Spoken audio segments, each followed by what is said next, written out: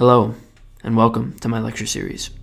My name is Nick Lugo, and thank you for being here. Before we get started, I just want to give an explanation or a reminder as to why you're here and why I do these lectures in the first place. It may seem true to you that the reason to come to one of these lectures, or a lecture in general, is to learn, and you wouldn't be wrong, but it's much more than that. You're here to act. The learning part is obvious, but not the acting. Often, I, more than anybody else, know how to act, but simply just don't act. For example, it's not a groundbreaking discovery that going to the gym is important. This is something that we all know. Yet, the hardest part is, and I'll say it again, action. As you know, the lectures that I'll take you through are hero stories, and there is much to learn from them. Therefore, the first lesson to learn from these stories and these movies is a simple one that you already know. Heroes follow their heart. They don't think about following their heart. It is action that separates the heroes from the rest. The goal of this lecture is to facilitate thought and action, as the two are so desperately intertwined. Therefore, I make this statement that I say with absolute conviction. If this lecture series does not change the actions you take in this world, then I have failed you. This idea of action is one that I explore with incredible depth in these lectures.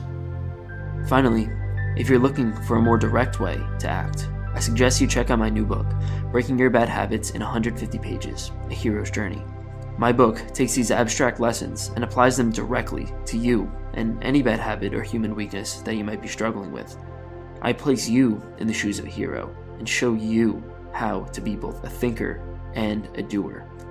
All in 150 pages, for those of you who don't consider themselves readers. You can find the book on Amazon by searching it or by clicking the link in this video. Now, let's get on to the lecture. All right. Hello, everybody, and welcome. This is the Beauty and the Beast lecture. I am Nick Lugo, and I'll be taking you through essentially what Beauty and the Beast means, because I think we watch these movies and then we get a glimpse of what they mean. You know, like there's the one main message that they try to send out, but there's so many deeper levels behind this. And well, this is the tale as old as time. You know, this fairy tale is, I think, 4,000 years old that we know of, and it's been passed down through the centuries. So there's actually something true in that statement, right? Like this is the tale as old as time. There's something true in this, and this can be broken down in so many levels. So that's what I'm going to be doing. Hopefully by the end of this, you could sort of, take out some sort of lesson, right? So the idea behind Beauty and the Beast, and this is what really attracted me to it, tale as old as time, true as it can be, right? And what does that mean, right? When someone makes the claim that it's as true as it can be, they're actually making the claim that this is real, right? Like a fairy tale is real. And well, I've been trying to make sense of that statement, and what they're really trying to say is that this is actually something that applies to real life. And this actually, this is not just a fairy tale. This is real. This is you could use these lessons in your life, and I'm going to put that to the test here. And I've extracted multiple life lessons, multiple psychological aspects of this movie, and hopefully that you could take the lessons here. And I know I certainly have been mulling over these lessons for a while, but hopefully you could take these lessons and actually apply them to your life and actually use them to make your life better, because that's actually the purpose of why we have stories, and it's really funny because I have one friend, and she is literally Belle incarnate, right? Like, she is literally Belle, and then I have another, she's dating some guy, and he's the representation of the Beast, and they're literally Beauty and the Beast, like, incarnate, and I'm watching it play out, and it's actually incredible. So the thing that I'm learning as I sort of go through these movies, and as I sort of go through this entire lecture series, is that these stories manifest themselves in real life. right? The reason why we have these stories is because maybe it's the other way around. Maybe it's because it's happened so many damn times in real life that somebody decided, okay, let's put them all together and just throw a story out. And because so many people can relate to it, therefore, it's as true as it can be. So let's get started, and let's get started going right off that fact. It depends who you want to be in this story, but Belle is you. If you believe that you identify with Belle, right? If you like this story, hopefully you're watching this because you like this story. If you like this story because you obviously are a woman probably looking for a romantic relationship, Belle is you, and this is a story about how you can, we'll say, go on a heroine's journey, because that's literally, this entire story is a heroine's journey. How to take a uncivilized man and civilize him, right? And then the beast is you, right? If you want to look at yourself from that perspective, sort of the masculine perspective, right? If you are, we'll say, uncivilized or not mature. Not mature is a good way of saying it. So if you aren't the person that you want to be yet, if you aren't, we'll say, the typical hero, who's ascended to the top of masculinity and all these things, which is, we'll say, the goal of maturity, right? Hopefully the goal of maturity is to develop a strong sense of self, to grow up and develop responsibilities, right? Like, that's a good sum of what a good adult is. And if you have not done that yet, then well, the answer here is maybe a woman can help you do that. And also, here's the developmental process that you're gonna have to go through, because the beast sort of go through a little hero's journey here, and you'll be able to see it. And then to sum it all together, right, this is your world, right? This entire, the entire purpose of this book, right, of this movie, right, is really to take yourself and place you in there, right? Like, you're not a passive person watching the screen, because that's not actually how you view it, right? We identify with these characters. Actually, if you were to take an MRI scan of, if I actually, I don't know if it plays out through a screen, but when I tell a story and you're sitting across from me, when I'm telling that story, our brainwaves match. We actually, like, you could actually match our brainwaves and say that we are on the same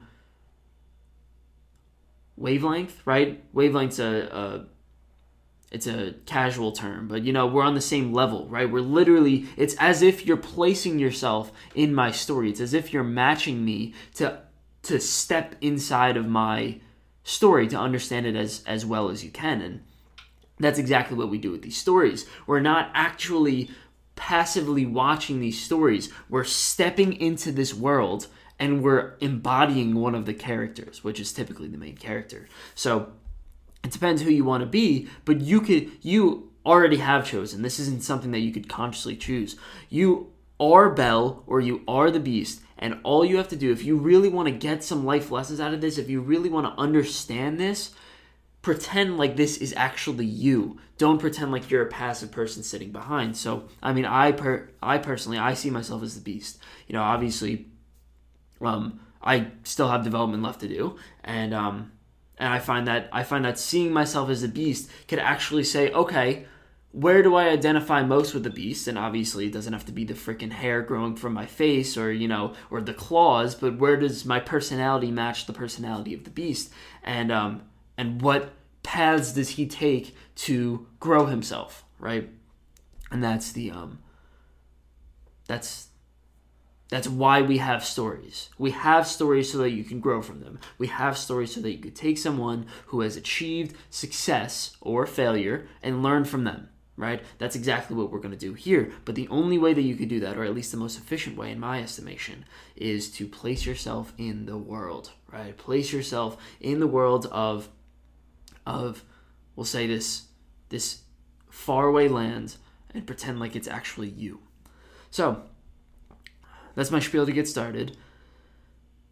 Let's get into the characters. So, the first person that we meet is, and by the way, I really liked the original version of Beauty and the Beast, and I really liked the new version. The reason why I'm going with the new version is because, first of all, it's newer, right? So it has a little bit more appeal to it, and also it's really, really like they hit the archetypes a lot better, right? They did a good job of hitting the archetypes. So they're a little bit more explicit in the way that they have it, instead of just being completely encoded. So that's what that's why I use the new one. But I'll be flipping back and forth between the old and the new one, some different screenshots and stuff like that. So we have this guy, right? And this guy is a prince, right? This is how it begins. So here's a good representation of him. Before I even get started, here's the representation of the prince, right? Obviously a little bit, weird with the makeup or whatever. And he's sitting on his little golden throne. And the perfect representation of him is somebody who is undeveloped and immature, right? And spoiled. Spoiled's a good way of putting it, right? Like, he has seen the entire aspect of the good life, and because he's seen the good life, he literally just has no desire to mature, right? And the thing is, he's always got what he wanted, so he never really had to strive for something that was meaningful, right? It's like, why go on a hero's journey if you have all that you ever needed? Which, hey, listen, that's good reasoning, right? That actually makes sense. So, and that's why people are spoiled, right? We look at that and we ask, why are we all spoiled? And well, that's the reason why. And, I know there's different degrees of people being spoiled, but I mean, I find myself somewhat spoiled. I find that, society in general is somewhat spoiled, right? Like, you look around and you say that, the basic human needs are like food, water, and shelter.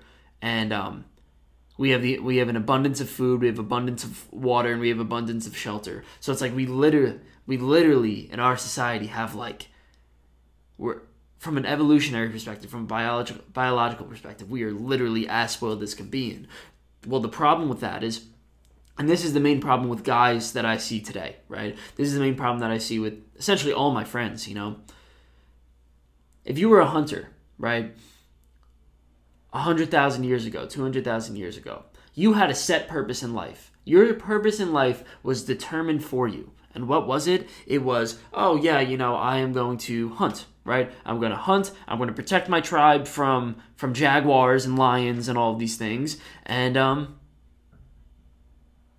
that's it. I'm going to do that every single day, right? And then I'm going to have a kid, and then I'm going to propagate the species, right? Like, that's the goal. That's your set purpose, right?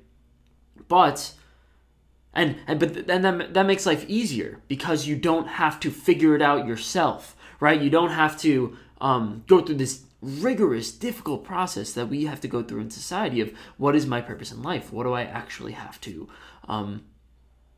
what will give my life meaning, Because bringing food home for your family is meaningful, right? And that's something that hunters and gatherers did, And, well, now you ask the question, it says, okay, now we have an abundance of food, right? Obviously, this is mostly as children, but this goes for an adult too. We have an abundance of food, we have abundance of shelter, we have abundance of water. It's like an abundance of safety, right? That's another thing. Like, we don't have jaguars coming in and tearing apart our children and our friends, So we have these things, and now we're left with this whole of, okay, what is my meaning in life? What is it that I have to do to make my life meaningful? And, this prince is the representation of someone who hasn't figured that out yet. He's the representation of Peter Pan.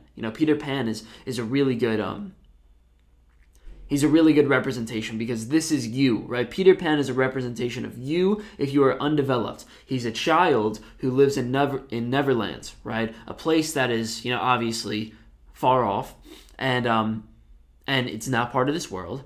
And the reason why his name is Peter Pan, right? Pan means everything, right? Pan means that essentially he has the potential to be everything, right? He hasn't chosen one specific path. He hasn't chosen one specific purpose. He just decides that he's going to remain as everything. And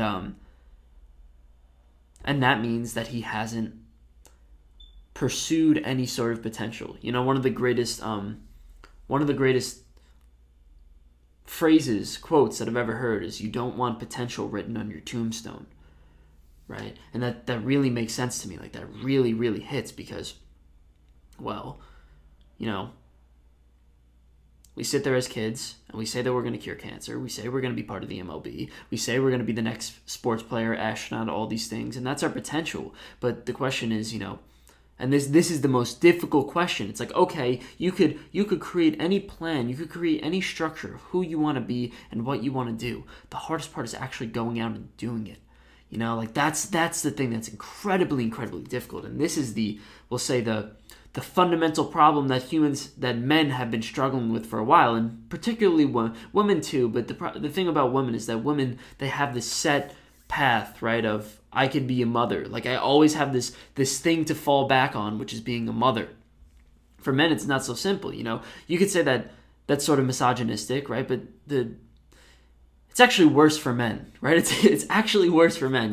In history, as you go across all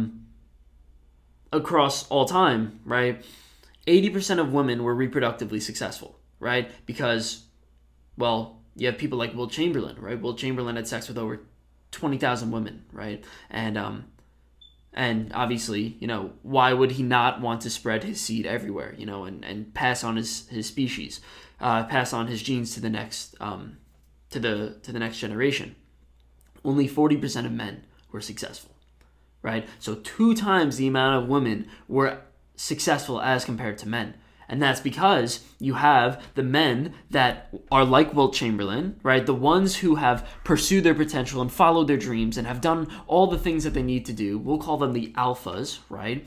And then you have the other 60% who literally just fall out of the gene pool. And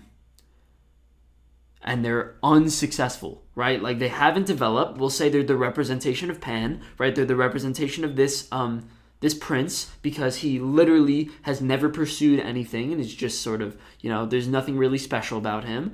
And they are just undeveloped, immature people, right? And then they never have access to sex. So they never have access, to sex and then to propagating the species. That's sexual selection theory. So the thing is, women have a set path for them, and you might say that's misogynistic, but I say that men just have no path for them. They literally have no path to strive for, and no matter what, they are, left with this problem of, if I don't do anything, then I'm literally worthless, right? Women say, if I don't do anything, then at least I'll be able to be a great mother for my kids, and that's the problem. That's why the man in this case is the representation of Peter Pan, right? Of somebody who hasn't pursued their potential and is at risk of, we'll say, dying with a meaningless life, and dying as someone who hasn't pursued their potential, right? So, okay, so now, so now we get into the point of, what is this guy actually like? Right? What is this guy actually like? He's self-interested, right? He's self-interested, and here's something that we'll get into a little bit later. I don't really want to go into it now, but he sees the world as tools. Here's his problem, right? You have someone like this, his name's Cogsworth, right? It's his servant who holds out a clock. And we're watching this, right? Here's why I say that you should view this in the perspective of Beast, because you're watching this, and it's interesting how they only show his hand, right? They only show his hand because he doesn't care about what his face looks like. Here's a better representation, right? This was literally in the same scene. So you have, right, he's holding out his hand here, and you can see that, but his face is dark. And that's because that's the way that the beast sees the world, or the prince in this case. He sees the world, he only sees this guy as somebody who will give him the time. He doesn't see him as a person. And it shows that he's self-interested. And we'll get into that a little bit later, but that's all you need to know for now. And it's the same thing with this, right? He only sees the lamp, which ends up being Lumiere, right? He only sees not the lamp, the candle, right? The candle lights, as something that will show him himself. That's it. And obviously he's a little bit narcissistic because he only cares about himself, but he doesn't even care about the lamp itself, or the candlelight itself. So that's his problem. He's immature. He's Pan, right? What happens? The female comes along, right? A feminine character, right? The old lady. And she offers him a rose, right? So we'll get into that. And what happens? He denies the rose, right? So let's go with surface level first, right? So she offers him a rose. This man is a prince, okay? He doesn't care about a rose because a rose has no monetary value, right? He's going to say, what will the rose do for me? And, well, he's right. If you're looking at it from a purely economic perspective or a purely self-interest perspective, then you're going to say, what does a rose do for me? And the answer is nothing, right? It does literally nothing. So the lady, old hag, right, the way that they described her, offers him a rose, offers him essentially nothing for something in return. And he says no, right, because he's self-interested. What does this have for me, right? And that's what the clock represented too, right? He doesn't care about the person. He doesn't care about Cogsworth as a human. All he cares about is what does he do for me, and he shows me the time, right? So he's self-interested, and then she turns into, and this is from the original Beauty and the Beast, she turns into a beautiful woman, right? And then he gets on his knees and he begs. Why? Because there's self-interest involved there, right? From a, again, surface level perspective, it says, okay, now I have this. Now she's of some sort of value to me, right? Probably something like relationships and sexual satisfaction, something like that. And then he gets on his knees and he begs for her because he understands that she is some sort of interest to me. And then she turns him into a beast, right? And okay, so now let's go back and let's understand that what that actually means, you know. So you have this old, we'll say magical creature, right, comes in and offers him a rose. Now you ask the question, what is a rose? You know? And the only real way that I could describe a rose is a representation of life, right? You look at something like money. Do I have money with me? I have a receipt here, right? Money and a receipt are essentially the same thing. It's a piece of paper, right? And you ask the question, it's like, what is the meaning behind money? And you could say, it only has value in the material world, right? I think that's something that we completely understand. You know, you take something like that and you say, okay, money has value in the material world. But then you step into this realm of, you know, well, maybe the spiritual world or maybe sort of the meaning world, because that's really what this movie is really all about meaning. So you ask the question, it's like, will money give you meaning? And the answer is like, kind of, right? Like it will a little bit, but it's really not going to satisfy those deeper desires that you really have, you know, and like your desire for love, your desire for relationships, your desire for, we'll say,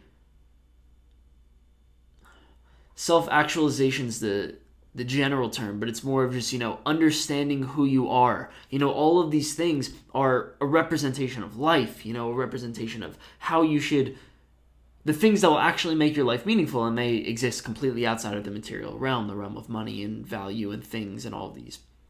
So the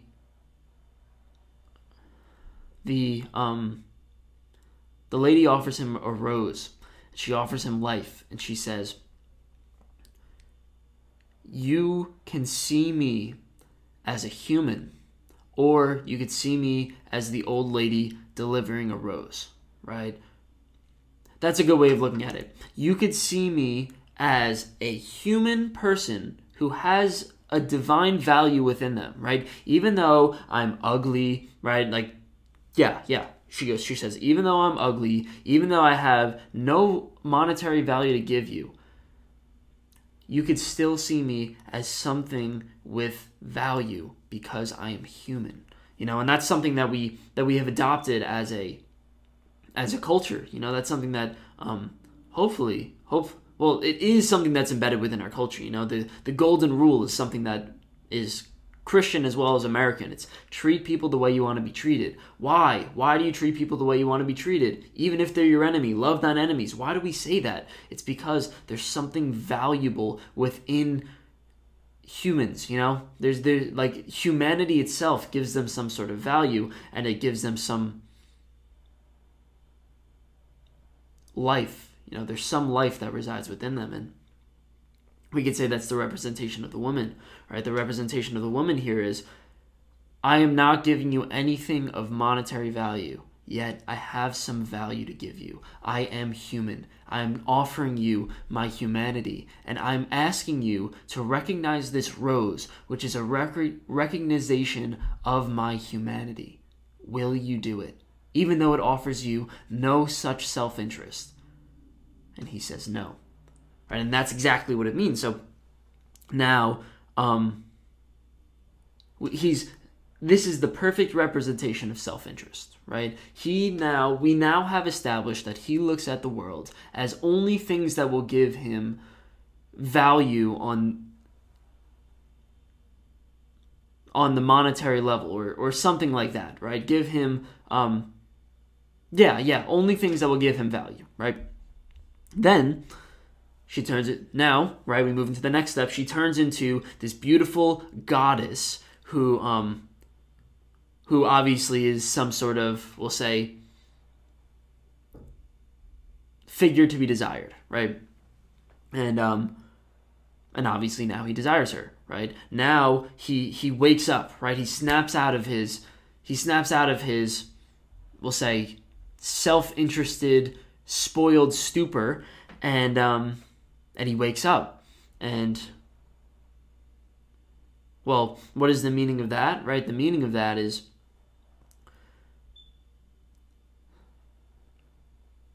the feminine, right? And this is something that's going to be explored throughout this entire movie, but this is a good place to talk about it. The feminine is what makes a man conscious. The feminine is the thing that wakes the man up, because,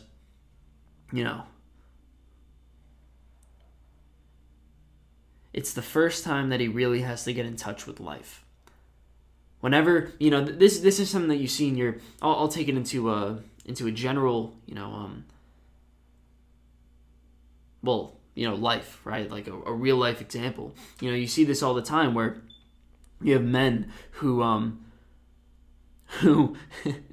they're very close, right? Obviously, you imagine in middle school there's like, obviously like guys on one side, girls on the other side, they're completely separated. But then you have your guy friends, right? And this is something that guys will really understand. You have your guy friends, and you have this good representation of, okay, here are the boys, right? Here are the guys that we have. But then one guy comes along, and he's probably the most developed of all the guys, and he gets a girlfriend, right? And when he gets a girlfriend, then what happens is the group starts to break apart because he stops spending time with the guys as much, and he starts spending more time with the girl, and he enjoys spending more time with the girl. And you ask the question of why. Obviously there's the love component, but that's kind of the reason, right? He finally has looked beyond the childish nature of just hanging out with the guys, and says, okay, I'm going to step into life now. I'm going to wake up, and I'm going to, do something that is, we'll say, more integrated into the world. He has a better picture of the world. And then you have guys that are, right, then the guys are really pissed off about that, because they're like, we just lost our friend. But, that's really the way it is, and that's the unfortunate reality of it. It's like, the way that guys act is that we only operate on the, only hanging out with guys is incredibly shallow, because you're missing out half of life. Obviously there's another half of life. So there's this idea that the feminine makes a man conscious, and there's a strong evolutionary explanation for this. You imagine something like monkeys, and with monkeys, they didn't have this system where men come along and they get to choose men, right? Females don't choose men for sex. It's just, sort of what happens is they get a little red, right? Their butt turns red, and then it says, okay, I'm available for sex. and then the men fight amongst each other, and then whoever wins in this fight gets to have sex with the woman and therefore has kids, But the problem with that is that competence is not even a factor, right? The woman does not say, I'm going to go for the man that is the most intelligent, that is the most resourceful, all of these things. It's like, no, I'm going to go for the man that's the strongest, because only the men fight each other out physically, and then the winner gets the girl. For humans, it's a lot different, right? Women began to select, right? For the first time ever, women began to select, and now that we have this, then what happens is you have your monkey men, right? We'll say the men that are powerful and strong and all these things, essentially the ones who are going to fight amongst themselves for the women, but that's not what's going to get them the girl now, because the game has changed. The game has changed to the woman wants somebody who's resourceful, competent, and resourceful and competent, and therefore, right, she has the ability to reject the brute, strong man if he's dumb, right? Roughly speaking, and therefore the man has to become conscious, and therefore the feminine is making the man conscious. And you could imagine that sort of, that maybe sped up the evolutionary chain. That's one of the theories, right? Or maybe that's one of the strong reasons as to. And then you have this little tiny boat in this giant ocean of chaos, and you are surrounded by death, because all you have to do is fall off this little structure that you have, and you drown. Now imagine that these sirens are the figures that are going to lure you off your path. They're going to lure you into chaos, and they're going to kill you, right? And that is another representation of the Joker, right? That is like a subset. Imagine the Joker as somebody who destroys all structures, and then the sirens are the ones who destroy men through sexual nature, through their sexual nature, right? So what the goal of the sirens, therefore, is chaos. So the question is, Odysseus, he's going through, and he knows. He's ready, right? He knows that he's going to face these sirens. And he knows that if he's going to get from one path to another, he's going to have to go through these sirens. And that's exactly, Dante's Inferno is the same idea, Dante, right? He has to get to heaven. So what does he have to do? He has to go through hell first. And that's a really, really strong idea, right? Because that's exactly what happens in your life, right? You try to achieve a goal. You have to go through hell to get to your goal. Now, Odysseus is essentially going through hell. He's going to have to encounter this beast of pleasure, this beast of the siren. And the question is, what did they do about it? So, their solution that they came up with, and I think this is somewhat ingenious.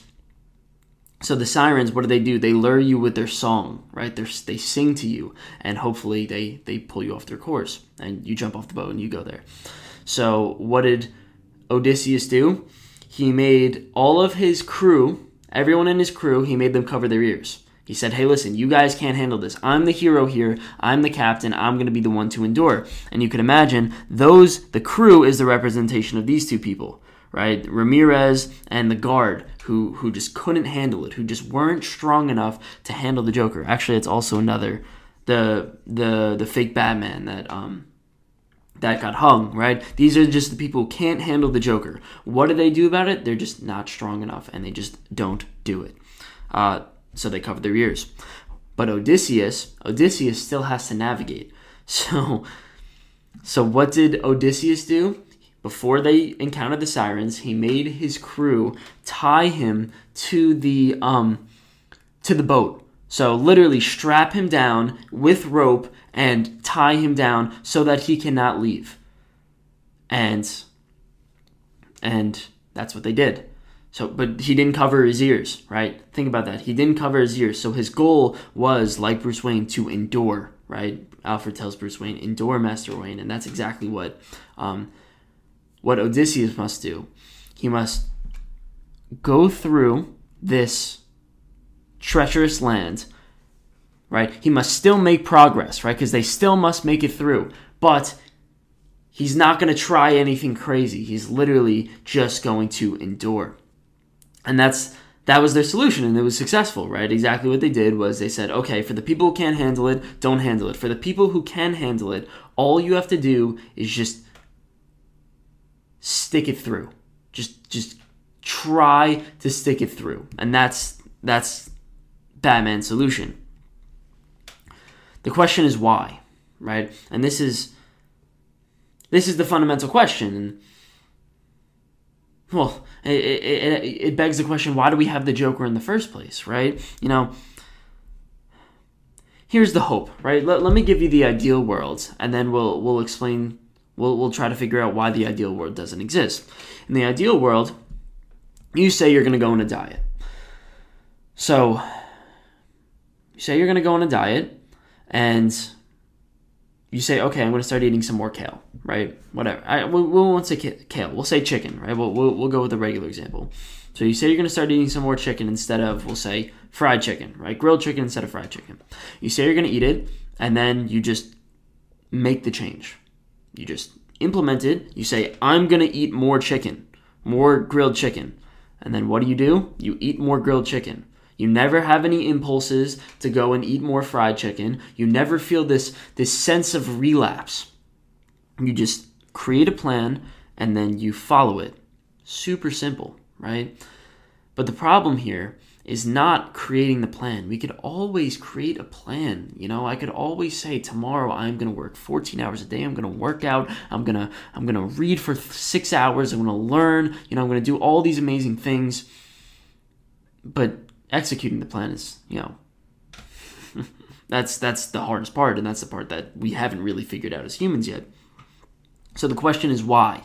Why do we fail, and why do we just eventually say, screw it, I'm not going to do it? Why is it, on average, January 12th is the day that most people just give up on their New Year's resolution? Why does this happen? Why is our world not perfect?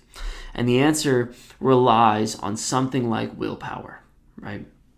We have this function of willpower. We have this function of, Jung would call it the ego, right? Carl Jung. He says we have this ego that exists, and you could say, well, they're almost synonymous. So you have this you have the part of you that plans. That's a good way of looking at it. The ego is essentially like the part of you that plans, and also the part of you that acts.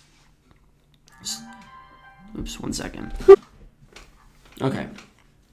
So you have the ego, you have the part of you, it's the part of you that plans and the part of you that acts willfully. That's a good way of saying it, because you think about it, right? You spend 3 hours watching TV, and you ask, often we ask, wait a second, I really didn't want to do that. Like, I wanted to do that, but it wasn't the part of me that wanted to do it. That sort of, I didn't willfully act. I didn't willfully do that. There was a different part of me that wanted to do it. So that's your animalistic part of you acting. But you think of your ego as the thing that acts willfully. So now you say, okay, we have this ego, right? This ego exists. What is its function? What does it do? And Carl Jung says it has one function. It has one primary function, and that function is willpower. Whenever you have an animalistic impulse going against going against your ego, going against willpower, your willpower is going to be the thing that fights, and your willpower is going to be the thing that overcomes the animalistic impulse. And this is something that we know, right? You try to take a child, right? A child is extremely undisciplined, right? And since they're incredibly undisciplined, what do? You have to try to make them act willfully in a manner that is against their impulses, against their, we'll say, impulse to play, impulse to be aggressive, impulse to fight, all these, impulse to be angry, right? That's the terrible twos. You have to make them fight their animal impulses and hopefully win out, right? Hopefully win out. Now, That's the function of willpower. The only problem with willpower is that it is so finite.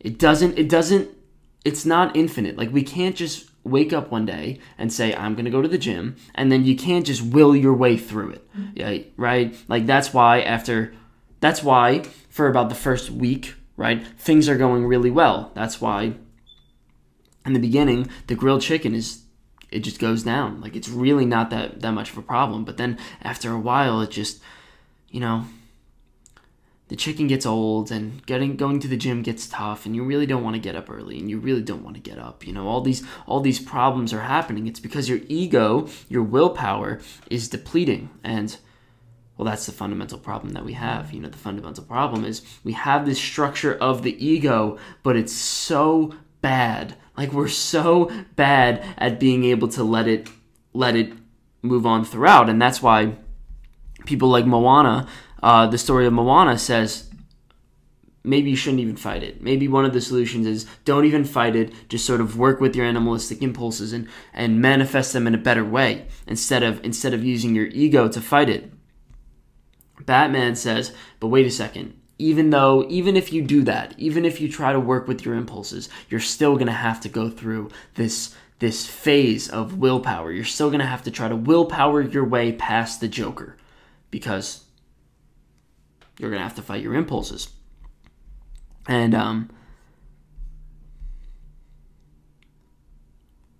that's the meaning behind endure.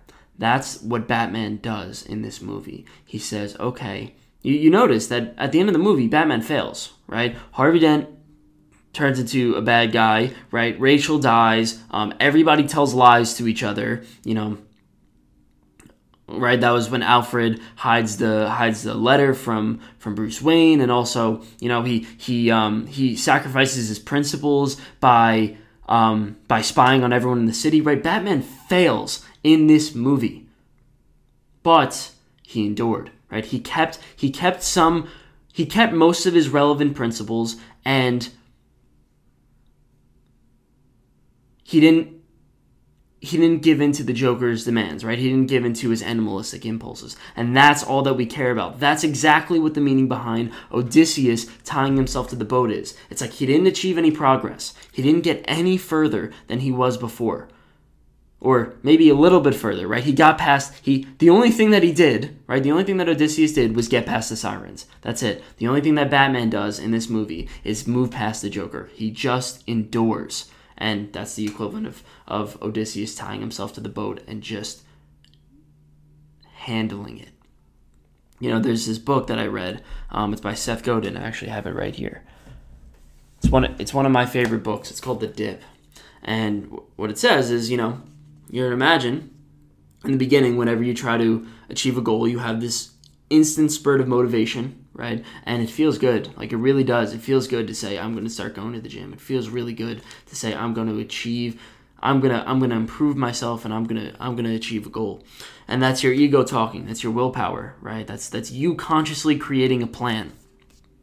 Now, the problem is your willpower depletes, your ego depletes, and this is actually a psychological concept called ego depletion. And then you're stuck in this idea called the dip.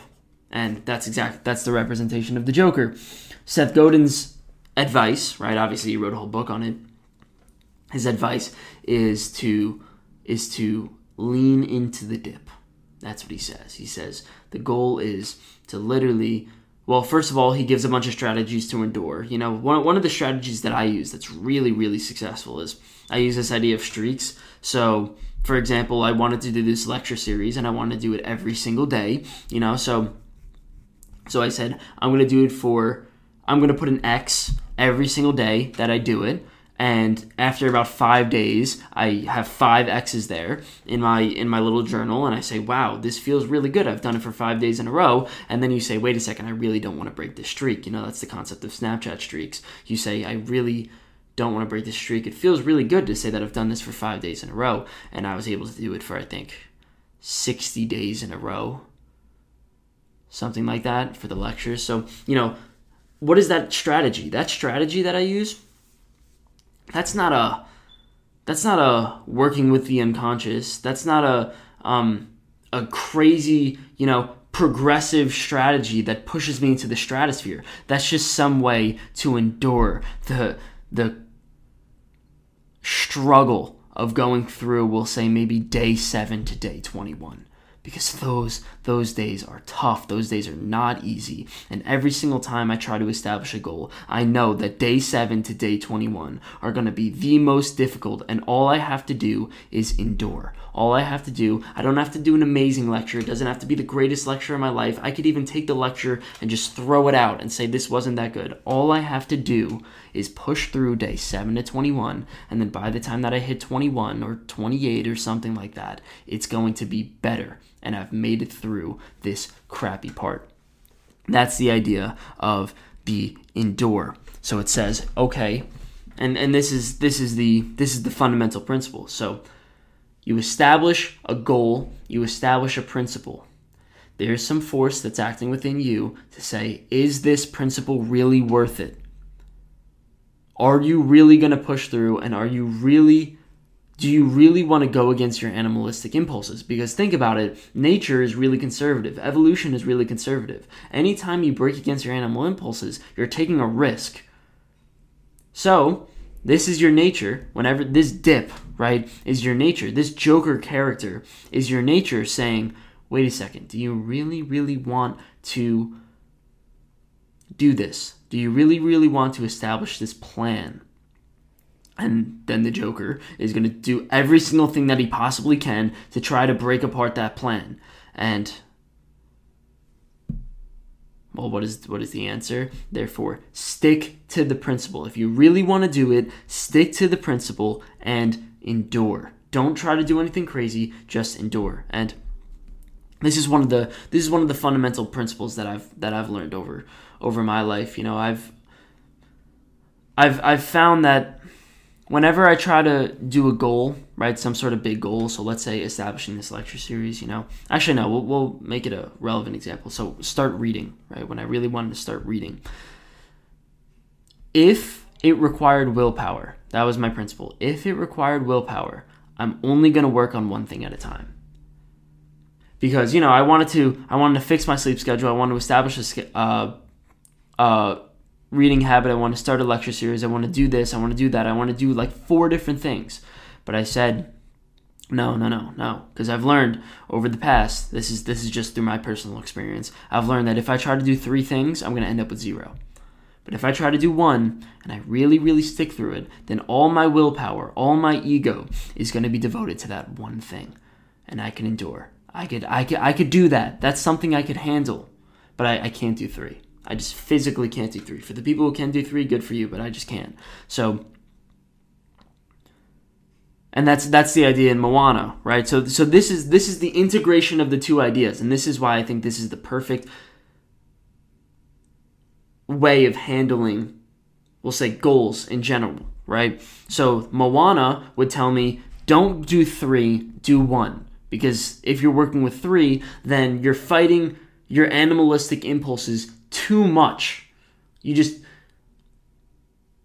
You're causing too much of a revolution here, that your ego, that your willpower, which is the representation of this little Maui figure, right, this little hero, just can't handle. It just can't do it. But then once you bring it down to the easiest thing possible, you get one goal that's really important to you that you could devote all your willpower to, then you must endure. Then, this is what Batman would say, says you just, you got to use your willpower, you got to use your ego to really push through and stick to your principles.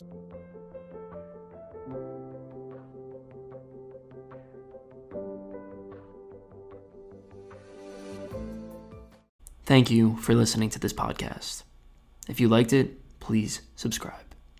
It's reasonable to go through this movie and see the trials and tribulations, the difficult parts, the challenging struggles, and not think that there's going to be some way that she comes out of it, right? Of course, we're going to say, we're asking the question in our brain, we're going to be asking, how is she going to make it her way out of this? We're not going to ask if she's going to make her way out of this, right? In all of the down points, So, for example, she gets railed by this boat. This boat literally hits her, on the face, and she gets in this terrible struggle. We do not ask if she's going to explore again. We just ask, how is she going to be able to summon up the courage to explore again? And that's the underestimation of the that's the underestimation of the amount of willpower, courage, and strength and adventurousness,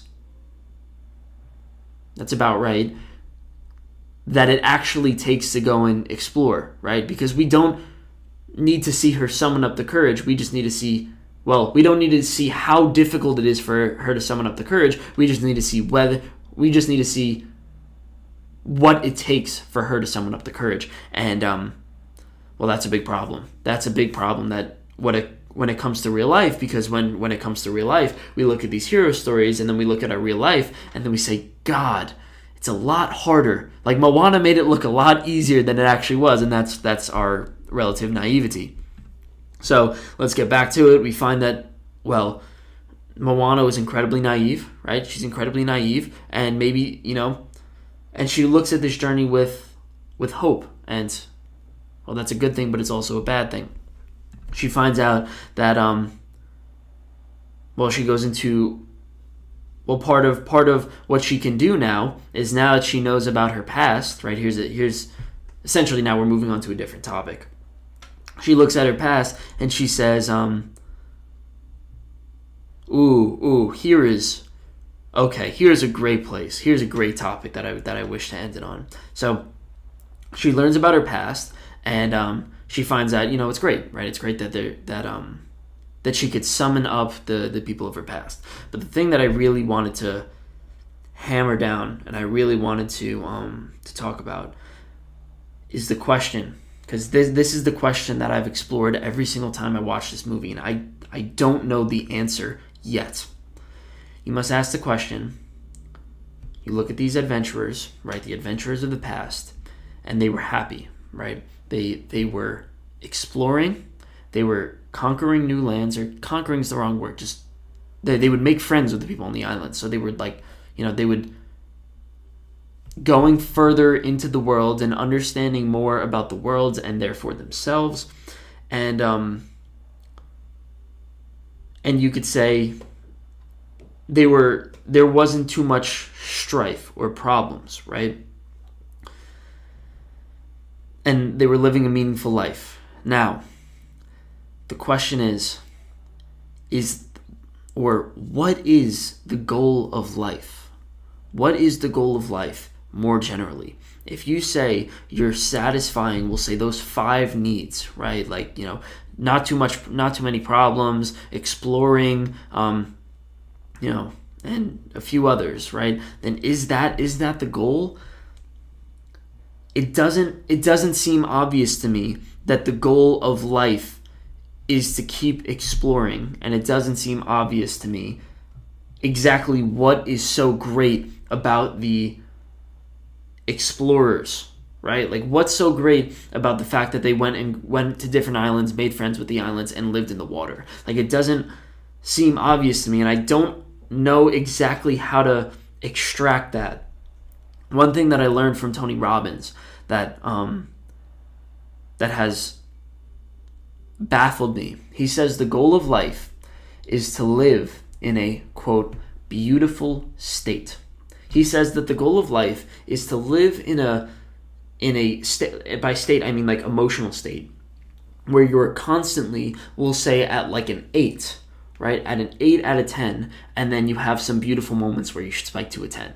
Right, where you spike from an 8 to a 10, and then you go back down to an 8, then you keep going, you fluctuate between the 8 and the 10, and then even if you go down to a 6, then you could work through it, figure it out, and then you're constantly sitting at an 8, as opposed to somebody who's most likely depressed, who's sitting at a 1, right? That seems shallow to me. That's the problem, right? He says the goal of life is to live in an emotional state where you're at an 8, but that doesn't sound meaningful, right? I read this book. It was called, it's a very popular book. It's called Brave New World. And in Brave New World, they emphasize the phrase, ignorance is bliss. And and they just give people essentially drugs, right? Like these pretty good drugs to just make them always feel at an 8, essentially, more like a 10. It's like they're always living at a 10, and it never goes down. Like they're always happy, but they're always ignorant. And it's the same thing in Fahrenheit 451, same idea. And living in a beautiful state, therefore, living at an 8 doesn't seem like it's enough for me. And it sounds like the goal of life, if we were to put together the two pieces, which, I mean, I'm formulating an entire theory about the world here, which could be wrong, but it seems to me that the goal of life is a combination of living in a beautiful state and satisfying the meaning drives that exist within you. Because that's exactly what they're doing here. They're living in a beautiful state. They're adventuring and they're doing these amazing things, but they're also doing things that are meaningful, right? They're expanding their knowledge and learning more about the world and learning more about themselves and always pursuing goals and always having meaning in their lives. And to me, it seems like that is the goal of life. And you could, well, the problem is, those meaning drives are always different for all these different people. And living in a beautiful state, it's easier said than done, right? Like someone who's depressed, you can't just say, don't be depressed. So there's a lot of flaws that come in with this theory, but it seems like those are the two things. If you're thinking about how to live a meaningful life and what's the best thing to do to get that, see how you could satisfy the exploratory and meaning drives that exist within you, right? And part of that has to do with love, right? Like it's meaningful to have meaningful relationships and relationships of love, not only in, like intimate relationships, but as well as just regular relationships, and also to live in a beautiful state. But, well, see how those relate to your life. That's the part that I'm going to end it on here. And, well, we'll move on to part 4 when we learn a little bit more about Tikha.